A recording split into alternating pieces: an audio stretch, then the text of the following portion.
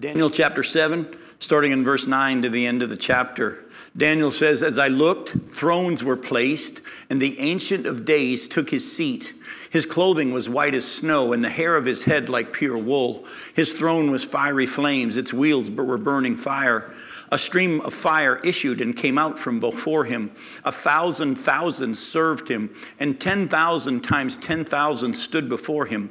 The court sat in judgment, and the books were opened. I looked then because of the sound of the great words that the horn was speaking, and as I looked, the beast was killed, and its body destroyed, and given over to be burned with fire. As for the rest of the beasts, their dominion was taken away, but their lives were prolonged for a season and a time. I saw in the night visions, and behold, with the clouds of heaven, there came one like a son of man.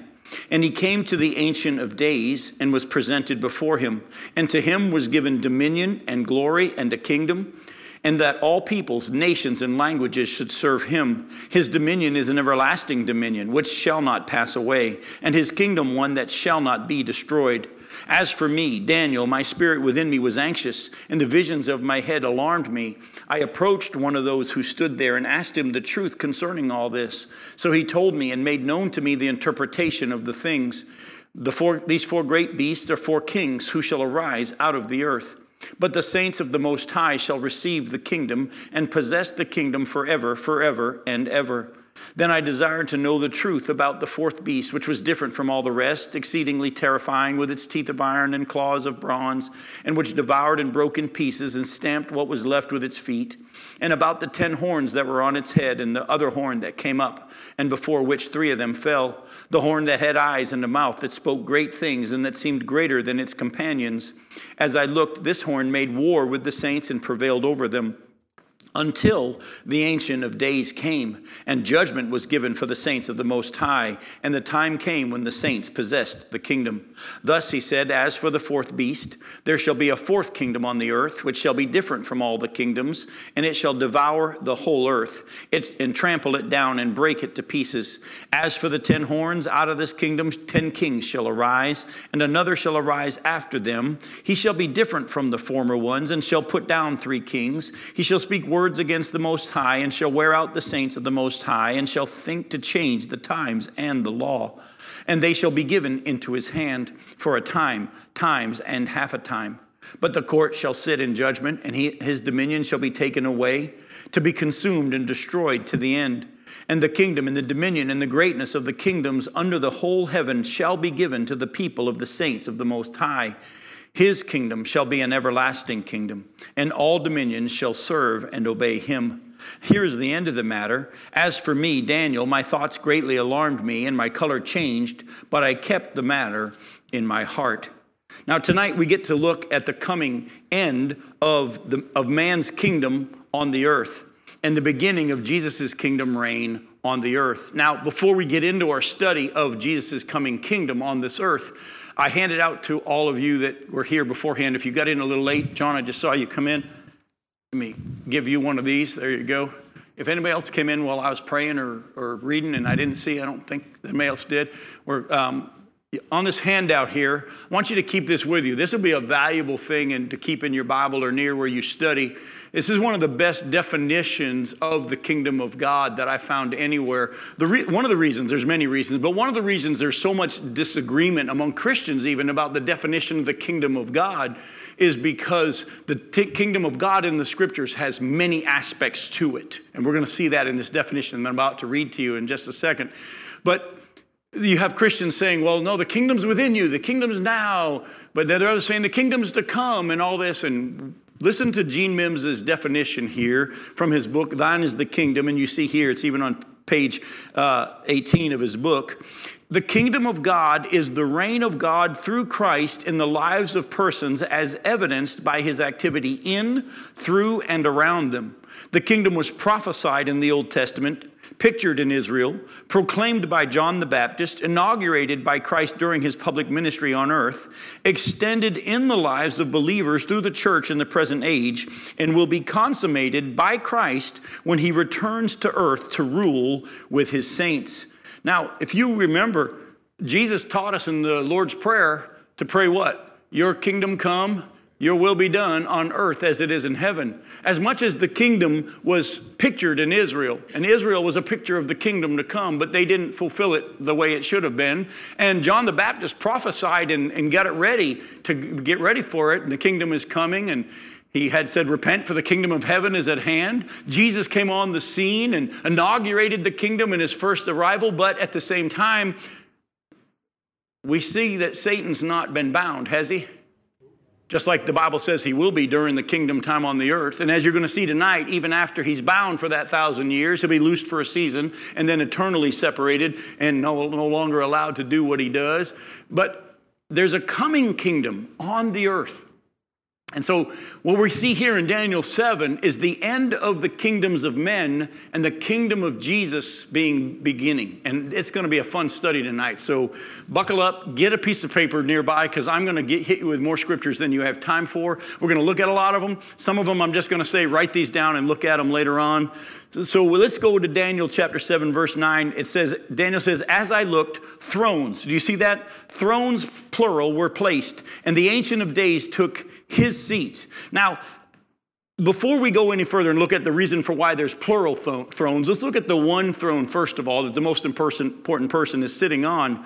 Now, the King James translation, instead of saying placed, like it says here in the English Standard Version, King James says cast down. And actually, that's not a really good translation of the actual words here. Actually, placed or set up is a picture. It's a picture of setting up the thrones for the purposes of judgment. And so the thrones were placed. And we also see that the Ancient of Days took his seat. Now, hopefully you know who the Ancient of Days is. Does anybody have any wild guess on who the Ancient of Days is that sits on his throne? It's God the Father. It's God the Father, because you're going to see the Son is going to be presented before the Father to be given the kingdom. And it's God the Father. I mean, look closely at his description. It says, the Ancient of Days took his seat. His clothing was white as snow, the hair of his head like pure wool. His throne was fiery flames. Its wheels were burning fire. A stream of fire issued and came out from before him, and thousands served him, and 10,000 times 10,000 stood before him. And the court sat in judgment, and the books were opened. This term, Ancient of Days, by the way, is only used here in Daniel 7. It's the only place you'll see it in the Bible, describing God in this manner. Look at verse 13. And behold, I saw in the night visions, and behold, with the clouds of heaven there came one like a son of man, and he came to the Ancient of Days. Jump over to verse 22, and it says how the horn made war with the saints in verse 21. In verse 22, until the Ancient of Days came, and judgment was given for the saints of the Most High. So here we see that the Ancient of Days is used 3 times in Daniel 7. It's the only other time you'll find it any other in the Bible. God, the Father, described this way. But this throne and this one who sits on the throne, he's described in other parts of the Bible. Go with me to Revelation chapter 4. Now, as you're turning to Revelation 4 and we look at verses 1 through 11, you'll hopefully be reminded that John has been exiled, if you will, to the island of Patmos. While he's there and praying and worshiping the Lord, Jesus himself shows up on that island and speaks to him and tells him to write about what he sees and what's to be and then what's to come after this. And he writes in chapter 1 about what he sees and Jesus on the island. Then he writes in chapters 2 and 3 the messages from Jesus to the churches. And then chapter 4, as you're about to see, everything changes. The voice that he heard on the earth, now he hears in heaven, and a door opens up there. And the voice that he heard says, come up here and I'll show you what must take place after this. From that point on, John's removed from the earth, and he watches what goes on during the whole tribulation period and all that on the earth from a grandstand view in heaven. But listen to what he sees. It's going to sound a lot like what you just read in Daniel 7, verses 9 and following. John says, after this, Revelation 4, verse 1, I looked, and behold, a door standing open in heaven. And the first voice which I had heard speaking to me like a trumpet said, come up here, and I will show you what must take place after this. Before I go any further, that word must is the exact same Greek word when it says you must be born again. Does that word must mean must? Well, it's the exact same word, by the way, in Acts chapter 4, where it says there's no other name under heaven by which you must be saved. Does that word must mean must? 4 times in the book of Revelation, the Bible says these things must take place. Beware of anybody that says, well, it's just symbolic. No, it's going to happen. So he says, let me show you must take place after this. At once I was in the Spirit, and behold, a throne stood in heaven with one seated on the throne. And he who sat there had the appearance of jasper and carnelian. And around the throne was a rainbow, keep that in mind, that had the appearance of an emerald. Around the throne were 24 thrones, and seated on the thrones were 24 elders, clothed in white garments with golden crowns on their heads. From the throne came flashes of lightning and rumblings and peals of thunder. And before the throne were burning 7 torches of fire, which are the 7 spirits of God. And before the throne there was, as it were, a sea of glass like crystal. And around the throne, on each side of the throne, are 4 living creatures, full of eyes in front and behind. The first living creature looked like a lion, the second like an ox, the third like a face of a man, the fourth living creature like an eagle in flight. And the 4 living creatures, each of them with 6 wings, are full of eyes all around and within. And day and night they never cease to say, Holy, holy, holy is the Lord God Almighty, who was and is to come. And whenever the living creatures give glory and honor and thanks to him who's seated on the throne, who lives forever and ever, the 24 elders fall down before him who is seated on the throne and worship him who lives forever and ever. They cast their crowns before the throne, saying, Worthy are you, our Lord and God, to receive glory and honor and power, for you created all things, and by your will they existed and were created. Who's sitting on the throne there, Revelation chapter 4? God the Father. And on top of that, we also see that we see a rainbow around the throne. We see the fire coming from the throne. We see the 4 living creatures around the throne. Jump with me to Ezekiel chapter 1. Go back to Ezekiel chapter 1 and start in verse 4. Even before Daniel had his vision, right around that same time, Ezekiel is given a vision. In chapter 1, starting in verse 4, Ezekiel says, As I looked, behold, a stormy wind came out of the north, and a great cloud with brightness around it, and fire flashing forth continually. And in the midst of the fire, as it were, gleaming metal. And from the midst of it came the likeness of 4 living creatures. And this was their appearance. They had a human likeness, but each had 4 faces, and each of them had 4 wings. Their legs were straight, and the soles of their feet were like the soles of a calf's foot, and they sparkled like burnished bronze. Under their wings, on their 4 sides, they had human hands, and the 4 had their faces and their wings thus, and their wings touched one another. Each one of them went straight forward without turning as they went. And as for the likeness of their faces, each had a human face.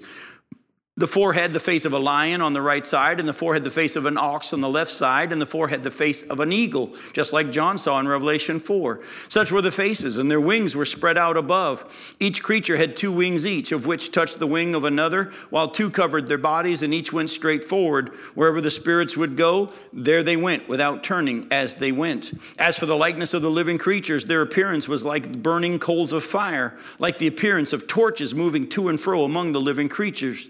And the fire was bright, and out of the fire went forth lightning. And the living creatures darted to and fro like the appearance of a flash of lightning.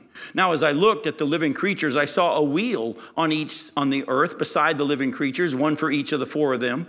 As for the appearance of the wheels and their construction, their appearance was like the gleaming of beryl. And the 4 had the same likeness, their appearance and their construction being as it were a wheel within a wheel. When they went in any of the 4 directions without turning as they went. And their rims were tall and awesome, and the rims of all 4 were full of eyes all around. And when the living creatures went, the wheels went beside them. And when the living creatures rose from the earth, the wheels rose. Wherever the Spirit wanted to go, they went, and the wheels rose along with them. For the spirit of the living creatures was in the wheels. When those went, these went. And when those stood, these stood. And when those rose from the earth, the wheels rose along with them, for the spirit of the living creatures was in the wheels. Now over the heads of the living creatures, there was a likeness of an expanse shining like awe-inspiring crystal spread out above their heads. And under the expanse of their wings were stretched out straight, one toward another. And each creature had 2 wings covering its body. And when they went, I heard the sound of their wings like the sound of many waters, like the sound of the Almighty, a sound of tumult, like the sound of an army. When they stood still, they let down their wings, and there came a voice from above the expanse over their heads. When they stood still, they let down their wings. And above the expanse over their heads, there was the likeness of a throne, in appearance like sapphire, and seated above the likeness of the throne was the likeness with a human appearance, and upward from what had the appearance of his waist I saw as it were gleaming metal, like the appearance of fire enclosed all around, and downward from what had the appearance of his waist I saw as it were the appearance of fire, and there was brightness around him, like the appearance of the bow that is in the cloud on the day of rain, so was the appearance of the brightness all around. So Ezekiel, just like John, saw the rainbow around the throne. Such was the appearance of the likeness of the glory of the Lord. And when I saw it, I fell on my face.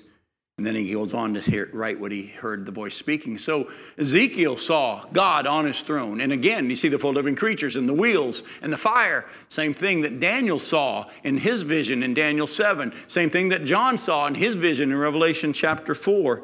Folks, so we know that there is the throne, and the one who's seated on it is the Ancient of Days.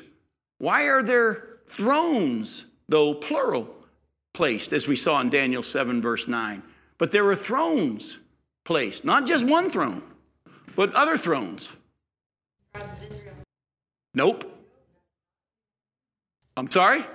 The 24 elders. The 24 elders, not just the apostles. Actually, people think it's the apostles. I'm going to show you from Scripture, the 24 elders representative of the church. Representative of the church. Go with me real quick to Revelation chapter 4 again. Look at verse 4. Now, Ezekiel didn't see thrones around the throne. But by the time that John's given the vision, and remember, Daniel's given a vision of what's going to be at the end of time, correct? When Ezekiel sees the vision of the Father on the throne, there's only the throne. But when Daniel's given a vision of what's to be in the end, now it's not just one throne, but there are thrones with him. When John is given a vision in Revelation 4 as to what will be after this, after the church age, there are 24 thrones around. Listen to verse 4.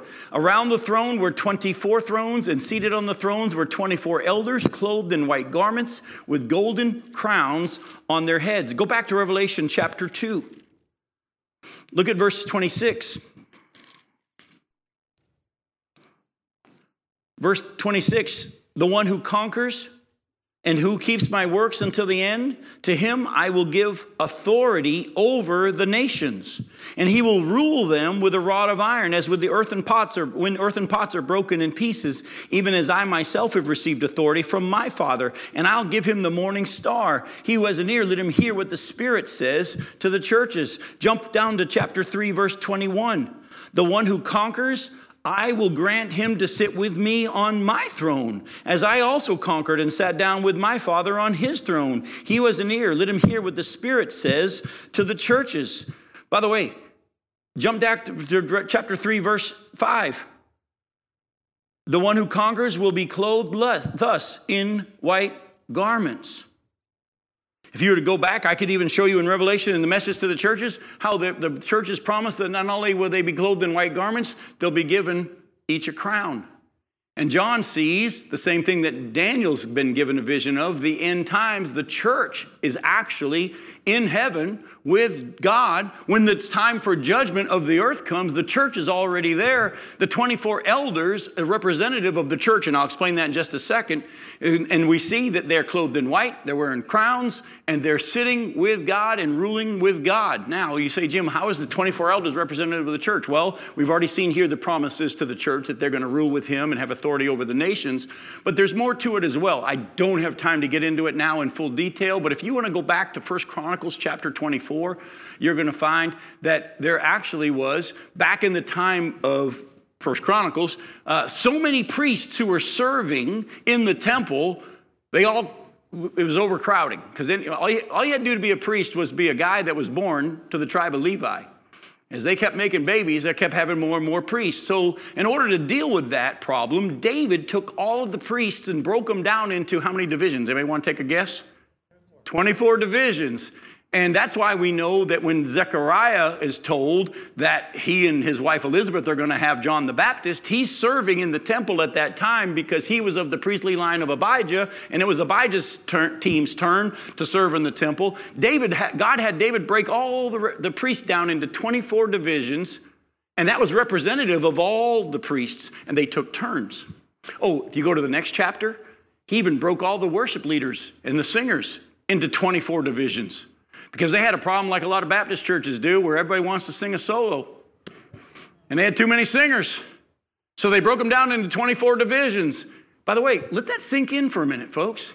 Jesus has said, I'm going to have you rule and reign with me. You're going to be clothed in white if you're part of the church. You're going to be given a golden crown, and you're going to sit on my throne with me. Have you ever thought about the fact that if there's 24 thrones, and just like the priests would take turns when it was their turn, and the 24 were representative of the whole group, have you ever thought about the fact that you might get to be one of these 24 elders at some point when it's your turn? We got eternity.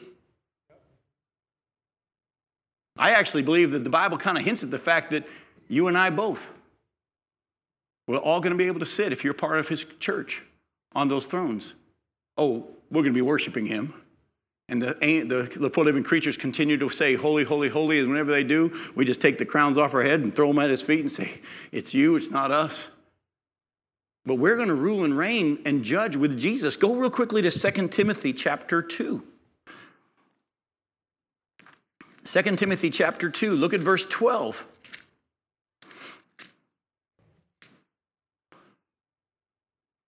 He says, if we endure, the first half of verse 12, if we endure, we will also reign with him. He goes on and says, if we deny him, he'll deny us. If we're without faith or faithless, he remains faithful, for he cannot deny himself. In other words, God says, look, if you endure, remember, if you stick around because your faith is real, you're going to reign with me. You're going to rule with me.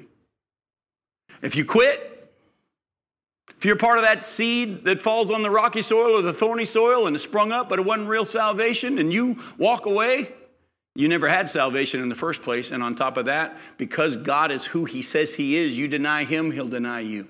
What did Jesus say? If you confess me before men, I'll confess you before my Father. You deny me before men, I'll deny you before my Father. He'll remain faithful to who he is. He cannot deny himself. Oh, go to 1 Corinthians chapter 6. Paul's dealing with a problem in the church in Corinth where the Corinthians were taking each other to court, going before the secular courts. Listen to what Paul says as he's kind of chastising them a little bit. In 1 Corinthians 6, verses 1 through 3, he says, when one of you has a grievance against another, does he dare go to law before the unrighteous instead of the saints? Or do you not know that the saints will judge the world? And if the world is to be judged by you, are you incompetent to try trivial cases? Do you not know that we're to judge angels? How much more then matters pertaining to this life? I don't want to go into too much more detail, but I may just say this to you because we got a lot to cover tonight. We are going to rule and reign with Jesus when he comes back. Because as you're going to see in tonight's study, not only is the kingdom going to be given to Jesus when he comes to rule and reign on this earth, the kingdom is going to be given to us as well. We'll get to that in a little bit later in our study. We who have been made righteous in Christ will come with him and rule with him when he comes to set up his kingdom. By the way, that's a further evidence of the fact that the church will be raptured prior to the tribulation period, because while all that stuff's going on the earth, who's already sitting on the thrones around Jesus? The church. We're already seated around the throne while all that stuff's going on the earth. While the Lamb opens the seals and the tribulation period begins, the church is already in heaven. Come up here. I'm going to show you what's going to take place after the church age. And then when he comes, as you're going to see in Scripture tonight, he's going to come back to the earth with his army with him, which is us. And we're going to be given the kingdom as well as Jesus. It's an amazing thing. Go to Revelation chapter 20. Let me show you what I mean. Revelation chapter 20, look at verses 1 through 6. This is at the very end of what happens in chapter 19, where Jesus comes and defeats all the armies and the enemy and the Antichrist at the Battle of Armageddon. Chapter 20, then I saw an angel coming down from heaven, holding in his hand the key to the bottomless pit and a great chain. And he seized the dragon, that ancient serpent, who is the devil and Satan, and bound him for 1,000 years and threw him into the pit and shut it and sealed it over him, so that he might not deceive the nations any longer until the 1,000 years were ended. Now, after that, he must be released for a little while. Then I saw thrones, and seated on them were those to whom the authority to judge was committed. There it is again. Thrones, plural. And I also saw the souls of those who had been beheaded for the testimony of Jesus and for the word of God, and those who had not worshipped the beast or its image and had not received its mark on their foreheads or their hands. They came to life and reigned with Christ for 1,000 years. Now we see a little bit more. It's not just the church who's going to rule and reign with Jesus when he comes to the earth. Who else is going to rule and reign with him? The tribulation saints. Those who came to faith during the tribulation and who didn't take the mark. They're going to come to life at that time, and they're going to rule and reign with Jesus on the earth. Actually, we'll touch on it briefly, but Old Testament saints are going to come to life and reign with Jesus on the earth. Now, when I say come to life, they're already alive. They're already with him in the presence of the Lord, but they're going to get their new bodies at that time, and they're going to rule and reign with Christ on the earth. Now, as the court sat in judgment, though, go back to chapter 7 of Daniel, it says books, plural, were opened. Look at it says in Daniel 7, verse 10. It says a stream of fire issued and came out from before him, and thousands served him, and 10,000 times 10,000 stood before him. And the court sat in judgment, and the books, plural, were opened. Well, what are these books? Well, go back with me to Revelation chapter 20. Look at verses 11 through 15. We've just seen that those who are going to judge are going to rule with Christ for 1,000 years. In verse 11, then I saw a great white throne and him who was seated on it, and from his presence earth and sky fled away, and no place was found for them. And I saw the dead, great and small, standing before the throne, and books were opened. Then another book was opened, which is the book of life. And the dead were judged by what was written in the books according to what they had done. And the sea gave up the dead who were in it. Death and Hades gave up the dead who were in them. And they were judged, each one of them, according to what they had done. Then death and Hades were thrown into the lake of fire. This is the second death, the lake of fire. And if anyone's name was not found written in the book of life, he was thrown into the lake of fire. And by the way, this is the judgment of all the wicked dead. I have skipped over a couple of verses there in chapter 20, which we'll get back to in just a little bit tonight. But at the end of the 1,000-year reign of Christ, all the wicked dead throughout all time of history, Old Testament, church age, tribulation, millennial kingdom, there's going to be people that actually sin and go to hell from the millennial kingdom. All the wicked dead will come to life to be judged, get their next bodies, if you will, their eternal bodies, and they're going to be brought before the great white throne. And God's going to judge them all at that time, but don't miss this. Not only are they going to be judged by the fact that their name's not in the book of life and they're going to be cast into the lake of fire, the Bible says that they're going to be judged according to everything they had done. Books, plural, were opened. Everything they had done had been written in these books. Folks, I know some of us sometimes struggle with the fact that the wicked seem to be prospering. We really feel like someone did us wrong, and we don't know if God really is keeping track. Let me just tell you, God's keeping track. And I'm going to show you from Scripture. Go with me real quickly and look with me at the fact that the Scripture says over and over and over that there isn't a thing that the wicked do that isn't known. Go to Luke chapter 12. Go to Luke chapter 12. Look at verses 2 and 3. Jesus says, nothing is covered up that will not be revealed, or hidden that will not be known. Therefore, whatever you have said in the dark, it'll be heard in the light. And what you have whispered in private rooms shall be proclaimed on the housetops. Go to Matthew chapter 12. Look at verse 36. Jesus says, I tell you, on the day of judgment, people will give account for every careless word they speak. Jump back to chapter 10. Look at verses 24 through 26.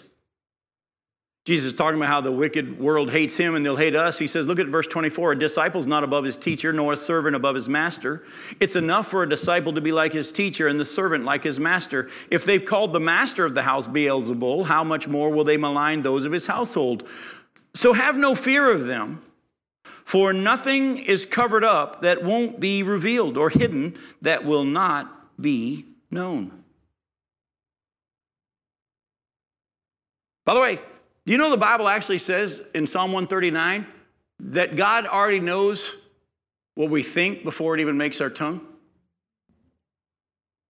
By the way, aren't you glad that God's not keeping any more books of all the things you've done?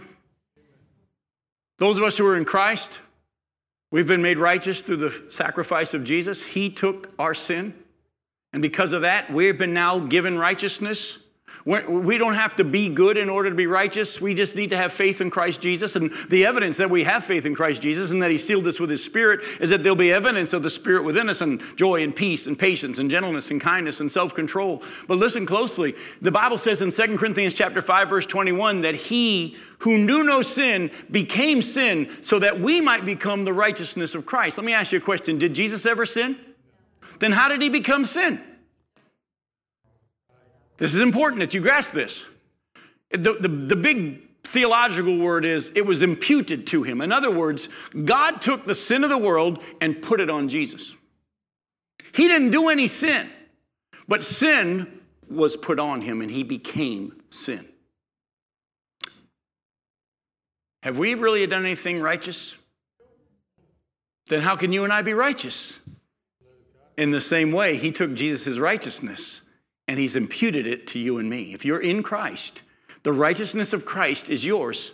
You got to fight that daily flesh problem of, well, I got to do better. I got to try to serve God harder. I've got to be more righteous. Listen, believe that Jesus has made you righteous and start living out of that truth. And you'll start to watch the Spirit of God begin to take over. And the righteousness that is already yours will become evident as you learn to walk in the Spirit and not in the flesh. That's why Paul says, he said, if you walk in the flesh, if you walk in the Spirit, you won't gratify the desires of the sinful nature of the flesh. You won't. If you learn to walk in the Spirit, because you've already been given righteousness, learn to trust the Lord, do what he says, let him do his work through you, and you will evidence the righteousness that you already have. Oh, there's other scriptures. I don't have time to turn there, but if you want to go look at more, 1 Peter chapter 4, verses 1 through 5, 1 Peter 4, 1 through 5, and Ecclesiastes 12, 13, and 14 also are other verses that talk about how God will reveal every little thing that those who haven't been covered in Jesus' blood have ever done. So if you got an issue right now with someone that you think's gotten away with something, no, they haven't. Oh, and by the way,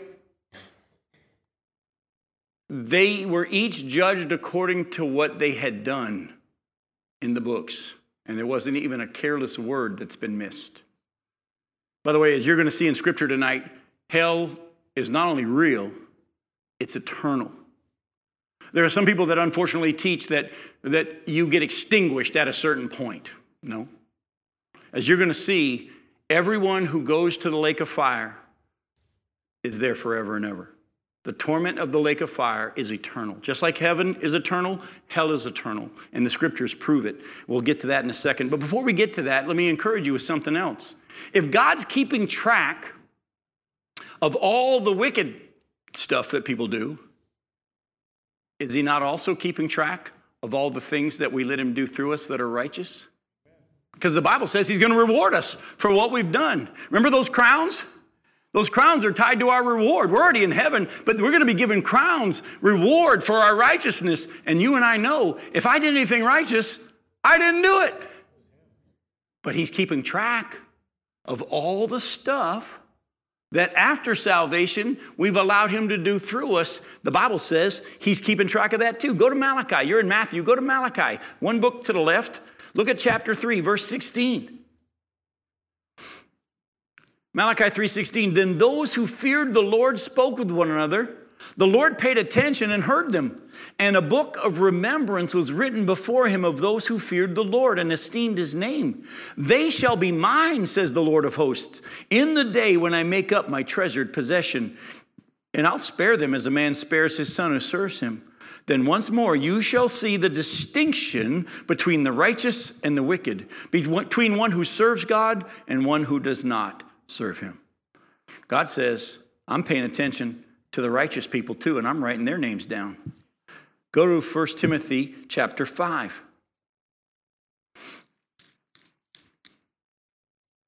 Look at verses 24 and 25. 1 Timothy 5, verse 24 says, the sins of some people are conspicuous. Last night I kept saying conspicuous all night. And my wife said, you know, it's not conspicuous. Now I know it's conspicuous. All right. So the sins of some people are conspicuous, going before them to judgment, but the sins of others appear later. So also good works are conspicuous, and even those that are not cannot remain hidden. In other words, some people sin and it's obvious, but other people sin and it's not as noticeable, but it's going to appear later. Also, good works are sometimes obvious, and those that aren't obvious can't remain hidden. Galatians chapter 6, verses 7 and following says this. Galatians 6, verses 7 through 10 says, don't be deceived. God is not mocked. For what man sows, he'll also reap. If he sows to the flesh, he'll reap corruption and death. If he sows to the Spirit, he'll reap reward and eternal life. And then he says, therefore, don't grow weary of doing good, for in due time we will reap if we don't give up. And then he goes on in verse 10 to say, let's keep doing good to everybody, but especially the household of faith. In Revelation chapter 22, verse 12, Jesus says this. He says, behold, I'm coming soon, and my recompense is with me. Some translations say reward. And I will repay everyone for what they've done. By the way, if you haven't been covered by Jesus and you're in your own sin, he's kept track of every little thing. And you are going to be suffering in eternity according the level of punishment in hell. Everybody lasts forever, but the Bible teaches that there's levels of punishment in hell, and it's tied to how much you've done. Oh, there's levels of reward in heaven. I didn't even take the time to take you to 1 Corinthians chapter 3, which talks about the fact that after the foundation of Jesus Christ, right around verse 10, 1 Corinthians chapter 3, verse 10, after the foundation of Christ has been laid, everyone has to be careful how they build, whether they use gold, silver, precious stone, wood, hay, or stubble, because the fire, the day of the judgment seat of Christ, we're not going to experience the judgment, great white throne judgment, where you're either in heaven or you're in hell. That's already been determined by Jesus, and we've been given that righteousness. But there is a judgment seat of Christ for those of us who are in Christ, and the Bible says that day will be tested by fire, and our works will be tested by fire. If what we have built on the foundation is of our own strength, our own flesh, it'll be burnt up. Wood, hay, straw. And we will suffer loss. But he himself will be saved, the Bible says. But if what we've built survives the test of fire, because it was done by God and not by us, we'll be rewarded. There's a reward coming. And if God's keeping track of the wicked, he's also keeping track of the righteous. And Jesus says, I'm coming and I'm bringing my recompense with me. Now, if you go back to Daniel 7, you'll see that the beast will be the first one judged. He won't even go before the great white throne. He won't even go to the place of fiery torment that's a temporary place the Bible calls Hades. He won't even go to those places. He goes straight to the lake of fire. Look again at Daniel chapter 7. Look at Daniel 7, verse 11. And I looked then because of the sound of the great words that the horn was speaking. And as I looked, the beast was killed and its body destroyed and given over to be burned with fire. Look at verse 26 of chapter 7. But the court shall sit in judgment, and his dominion shall be taken away to be consumed and destroyed to the end. Then it goes on to talk about how the kingdom is going to be given to us. We'll get to that if we have time tonight. Go to Revelation 19. So here, Daniel sees that the beast, the Antichrist, is killed immediately and thrown straight into the fire. The Bible actually says in Revelation 19 that it's going to happen. Listen to what it says. Revelation 19, verses 19 through 21. Then I saw the beast and the kings of the earth with their armies gathered to make war against him who's sitting on the horse and against his army. That's Jesus and us. And the beast was captured with it, and with it the false prophet who in its presence had done the signs by which he deceived those who received the mark of the beast and those who worshipped its image. These two were thrown alive into the lake of fire that burns with sulfur. And the rest of them were slain by the sword that came from the mouth of him who was sitting on the horse, and all the birds gorged their flesh. Just like Daniel saw, the beast, the Antichrist, is going to be burned with fire. He's going to be killed immediately. Now, the rest of the kings and the rest of the beasts, they're going to be kept alive, if you will, until their judgment later on. But the Antichrist is not even going to get a great white throne judgment. He's going straight into hell, into the lake of fire, along with the false prophet. Oh, don't miss this. Guess who else is going to be going with him there? Satan. Satan. For too long, people said, I'm going to go to hell and party with my buddies. No, you don't get it. Satan's not ruling in hell. Satan's going to be tortured in hell himself. Listen to Revelation chapter 20, the section we skipped, verses 7 through 10. Remember, Satan's been bound for 1,000 years during the reign of Christ on the earth, and when the 1,000 years are ended, Satan will be released from his prison and will come out to deceive the nations that are at the four corners of the earth, Gog and Magog, to gather them for battle. Their numbers like the sand of the sea. And they marched up over the broad plain of the earth and surrounded the camp of the saints, the beloved city. Fire came down from heaven and consumed them, and the devil who had deceived them was thrown into the lake of fire and sulfur, where the beast and the false prophet already are. And there they will be tormented day and night forever and ever. Satan will be cast into the lake of fire at the end of that 1,000-year reign of Christ on the earth, as God then will set up what we call the eternal state, the new heaven and the new earth. Go ahead, John. The false prophet, is that the Antichrist? No, the Antichrist is the beast, and that's the Antichrist. The false prophet is a religious leader that works for him, but he gets everybody to worship the Antichrist. Now, as we just touched on, the rest of the beasts will be dealt with after the 1,000-year reign of Christ during that great white throne judgment. Go to Daniel chapter 12. I want you to kind of track with me a little bit on this. We've already seen in Revelation that at the end of the tribulation period, who comes back with Jesus? The saints. But who are the saints that come back with Jesus? Us, the church. Now, at that same time, those who died during the tribulation period, and as you're about to see, the Old Testament saints are going to come to life as well at the end of the beginning of the 1,000-year reign of Christ. At the end of the tribulation period, the tribulation period comes to an end. Jesus comes with us to set up his kingdom on the earth. And at that time, tribulation saints and Old Testament saints are going to allow their new bodies, and they're going to rule and reign with Christ on the earth during that time. All the wicked dead are going to be brought back with their new bodies to be judged at the end of the 1,000-year reign of Christ. And in Daniel 12, listen to what Daniel's told. He says, at that time, chapter 12, verse 1, at that time shall arise Michael, the great prince who has charge of your people, that's the Jews, that's the archangel Michael. And there shall be a time of trouble such as never been since there was a nation till that time. As bad as the Holocaust was, what's still coming is going to be worse. But at that time, your people shall be delivered, everyone whose name shall be found written in the book. And many of those who sleep in the dust of the earth shall awake, some to everlasting life, and some to shame and everlasting contempt. And those who are wise shall shine like the brightness of the sky above, and those who turn many to righteousness like the stars forever and ever. But you, Daniel, shut up the words and seal the book until the time of the end. Many shall run to and fro, and knowledge shall increase. Now, look at what he's told. There's going to be a time of judgment on the earth, and the Jews are going to go through a period like they've never been through and never will again. At that time, though, Michael, and you're going to see this later on, Michael is going to come, and he's going to defeat Satan. And the righteous are going to come to life and live on the earth. The wicked are all going to come to life and go to, well, I think we read it here. Let's read it again in verse 2. And many of those who sleep in the dust of the earth shall awake, some to everlasting life. We believe that's eternal, right? And some to shame and everlasting contempt. There it is again. Does hell last forever? If you believe heaven lasts forever, you better believe hell lasts forever.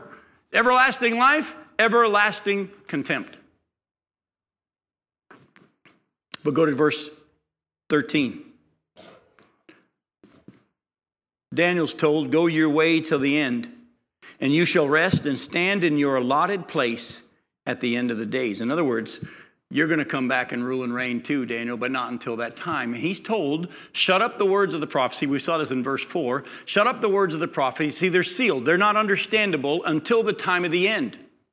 And here's how you're going to know we're in the time of the end. Many are going to increase in knowledge and be able to go to and fro throughout the earth. You do realize we're living in those days now, right? By the way, do you realize you older people in here tonight, the oldest people alive right now, have been through more change in their lifetime, in your lifetime, than any other generation in the history of the world, exponentially? Go ahead. Talking about running to and fro, watching the news. Mm-hmm. UCF is working on a jet, addition to a jet engine, Get you from New York to LA in 3 minutes. Yep. Well, actually, they're working on supersonic jets. They let you anywhere in the world in 3 hours. Hang on. Listen to this. When Paul sailed on his missionary journeys, and he sailed on ships, what was the technology? Wooden sails, right? 1,000 years plus later, when Columbus sailed, wooden sails. But within the last 100 or so years, we've gone from Model A Fords to space shuttles, which are now extinct. You have more technology right now on your hip than they had in the first lunar launch by far. And if you've got an old phone like me, it's already if you got one that's only 6 months old, it's probably already outdated. Has not knowledge increased exponentially in our time? It's unbelievable the changes. And men are able to go to and fro throughout the earth. And if you remember, Daniel's told, seal up the words. It's not going to be understood till the time of the end. Yet John was told in the book of Revelation, don't seal up the words because the time is near. Folks, we are very, very, very, very close to the time when everything that's written in Revelation and Daniel and Ezekiel and all that is about to happen. The stage is being set. Jesus is coming back to the earth. I can't wait. But look at verses 13 and 14 of Daniel 7 real quick. We got a lot to cover in 10 minutes, and I think we can do it. 12 minutes. Daniel 7, verses 13 and 14. And I saw in the night visions, this is important, and behold, with the clouds of heaven there came one like a son of man. And he came to the Ancient of Days, and he was presented before him, and to him was given dominion and glory and a kingdom, that all peoples, nations, and languages should serve him. His dominion is an everlasting dominion, which shall not pass away, and his kingdom one that shall not be destroyed. Remember how the Babylonian kingdom was told it's going to be in power, but then you're going to be taken over by the silver one, or the Medes and the Persians, and then there's going to come a lesser kingdom, and so on. But when Jesus comes and sets up his kingdom on the earth, it'll never, ever pass away. Oh, even Satan will be loosed from the pit for a brief period of time and try to defeat Jesus, but he won't be able to. It'll be fire come down from heaven, and then the new heaven and the new earth and the eternal state will begin. But Jesus here is described in verse 13 as the Son of Man.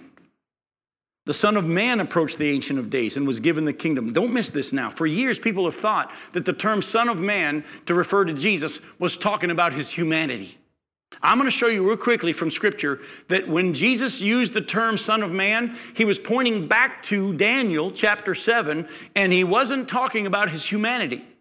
Oh, definitely in this one, it's obviously talking about his humanity because he's one like a son of man who approaches the Ancient of Days. And thank God he became a human so that he could be the sacrifice for our sins. But when Jesus uses the term Son of Man, he wasn't saying, I'm just a man. Actually, he was referring back to this prophecy, how the Son of Man was going to be presented and given the kingdom. And everybody that understood the term Son of Man knew that when Jesus said, I'm the Son of Man, he was saying, I'm the Son of God. Do you understand it? It sounds backwards to us. But when Jesus said, I'm the Son of Man, he was actually saying, I'm the Son of God. Let me show you what I mean. Go with me to Matthew chapter 24. We're going to hit these fast. I won't be able to give you all of them or read all of them to you, but I will give you some to write down, so get your paper and pencil ready. Matthew 24, 29 through 31.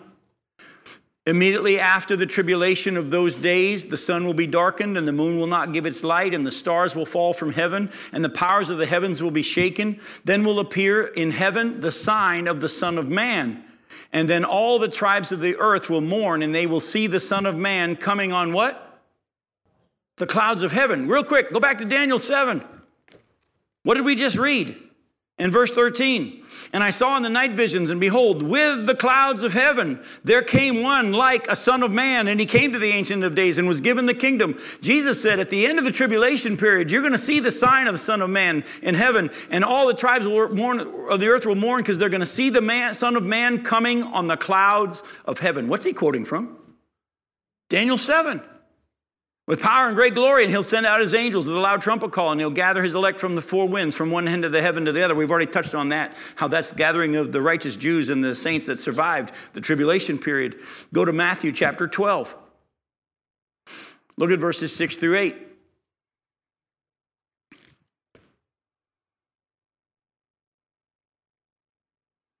Matthew chapter 12, starting in verse 6.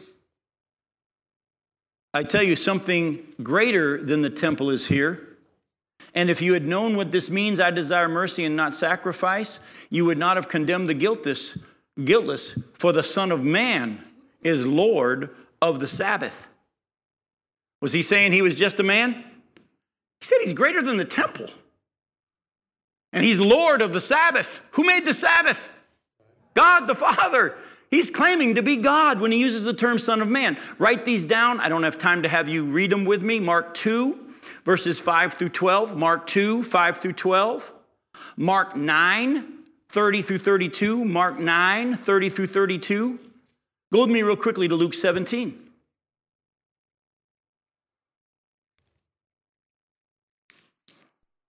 Luke 17, look at verses 22 through 30. And Jesus said to his disciples, the days are coming when you'll desire to see one of the days of the Son of Man, and you won't see it. And they'll say to you, look there or look here. Don't go out or follow them, for as lightning flashes and lights up the sky from one side to the other, so will the Son of Man be in his day. But first he must suffer many things and be rejected by this generation. Now just as it was in the days of Noah, so will it be in the days of the Son of Man.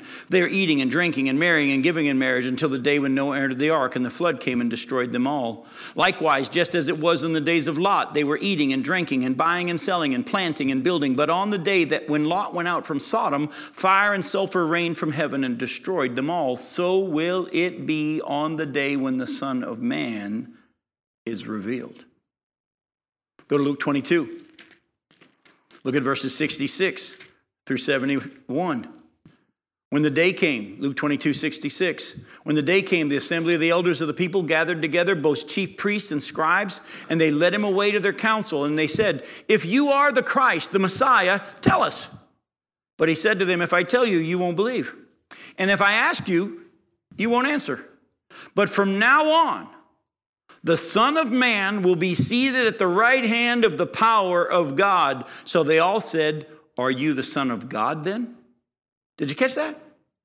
He said, from now on, you'll see the Son of Man seated at the right hand of God. And they knew exactly what he was saying. So you're saying you're the Son of God? And Jesus said, you've said it. When you read Son of Man, don't say, oh, he was human. No, he was claiming to be God. Go to John chapter 5. Look at verses 22 and following. John 5, verse 22. It says, the Father judges no one, but has given all judgment to the Son, that all may honor the Son just as they honor the Father. Whoever does not honor the Son does not honor the Father who sent him.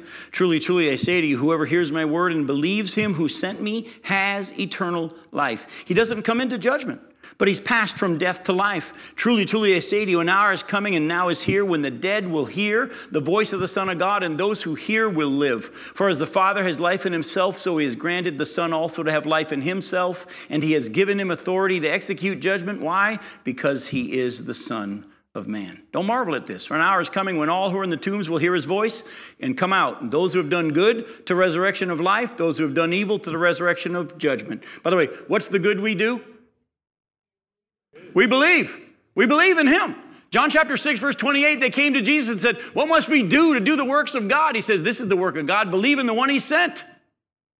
You want to be given righteousness? Believe that Jesus is the Messiah, the Christ, the Son of God, the Son of Man who is God, the one who's coming to the earth. Believe that he's the only way you can be right with God, and that he died for your sins, and that all you have to do is accept, I am guilty before God. I am a sinner, but Jesus came, took on human form, lived without sin. God punished him instead of me and rose from the dead to demonstrate it. And I believe that if I'm getting to heaven, it's because God gives it to me through faith in Jesus Christ. And Jesus said, that's all I want to hear. Write this down, look at it later on, John 6, 47 through 59. Jesus talks about eating of the flesh of the Son of Man and drinking of the blood of the Son of Man. John 6, 47 through 59. How do we eat of his flesh and drink of his blood? Faith. Faith in him. Now, you remember back in Genesis, Adam and Eve were given dominion, right? They were given dominion over the whole earth. But what happened? They lost it. How did they lose it? They stopped listening to God and they believed Satan and they kind of worshiped him instead.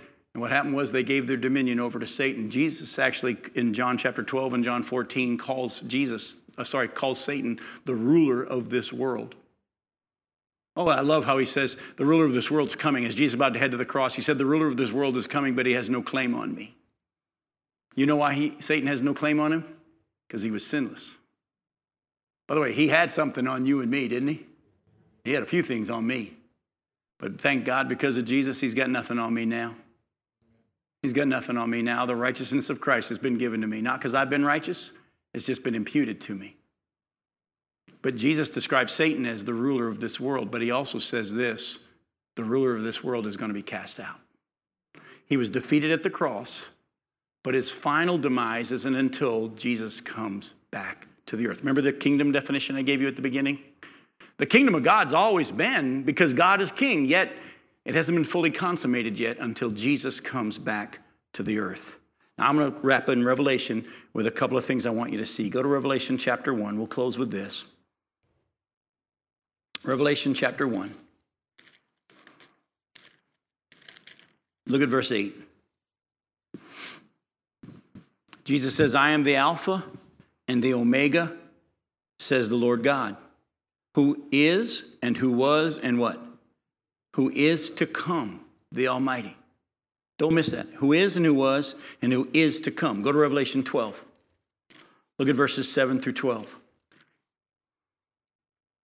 Remember how we read in Daniel chapter 12, there's going to be a war in heaven and Michael's going to come?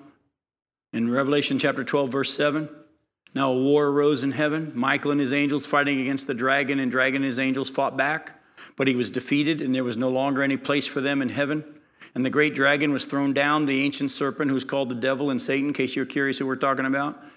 The deceiver of the whole world. He was thrown down to the earth, and his angels were thrown down with him. And I heard a loud voice in heaven say, now the salvation and the power and the kingdom of our God and the authority of his Christ have come. For the accuser of our brothers has been thrown down, who accuses them day and night before our God. And they have conquered him by the blood of the Lamb and by the word of their testimony, for they love not their lives even unto death. But therefore rejoice, O heavens, and you who dwell in them. But woe to you, O earth and sea, for the devil has come down to you in great wrath, because he knows that his time is short. Isn't that interesting? Satan is still allowed to be in the presence of God. We see that in the book of Job, chapter 1 and 2, where the angels appear before God, Satan comes. The Bible says in Romans chapter 8 that Satan is our continual accuser. He accuses the brethren day and night. But at the midpoint of the tribulation period, he's going to be removed from the presence of God, and he's going to be cast down to the earth. He's going to indwell the Antichrist, and all his demons are going to be cast down to the earth with him. Folks, you think it's pretty bad now with the wickedness that's going on? Wait until Satan and his demons are only allowed here. God won't be here. I'm sorry? Thank God we won't be here. But let me close with Revelation 11, Revelation 11, verses 15 through 19. There's something here I want you to see as we close. Then the seventh angel blew his trumpet, and there were loud voices in heaven. Revelation 11, verse 15. The seventh angel blew his trumpet, and there were loud voices in heaven saying, the kingdom of the world has become the kingdom of our Lord and of his Christ, and he shall reign forever and ever. And the 24 elders who sit on their thrones before God fell on their faces and worshiped God, saying, we give thanks to you, Lord God Almighty, who is and who was. What's missing? How come who is to come's not there? By the way, if you have a King James translation, it will be there, but that's been added, unfortunately. In the early texts, it doesn't say is to come, because at this point, remember, when Satan's cast down, now is the kingdom of our God. He's about to come. He's going to come down to the earth. He's going to defeat. Jesus' kingdom begins even before he gets to the earth. He's cast Satan down at that point, and now all of a sudden he's begun to reign, and it's down in the last hours of what's going to happen on the globe. And at that point, we're going to be worshiping and saying, we give thanks to you, Lord God Almighty, who is and who was, because there ain't no his to come anymore. For you have taken your great power and begun to reign. Folks, it's going to happen. I hope you're ready. I hope you know him. And I hope you are learning how to let him live through you so that when he comes, your reward will be great. I love you. We'll see you next week. Thanks for coming.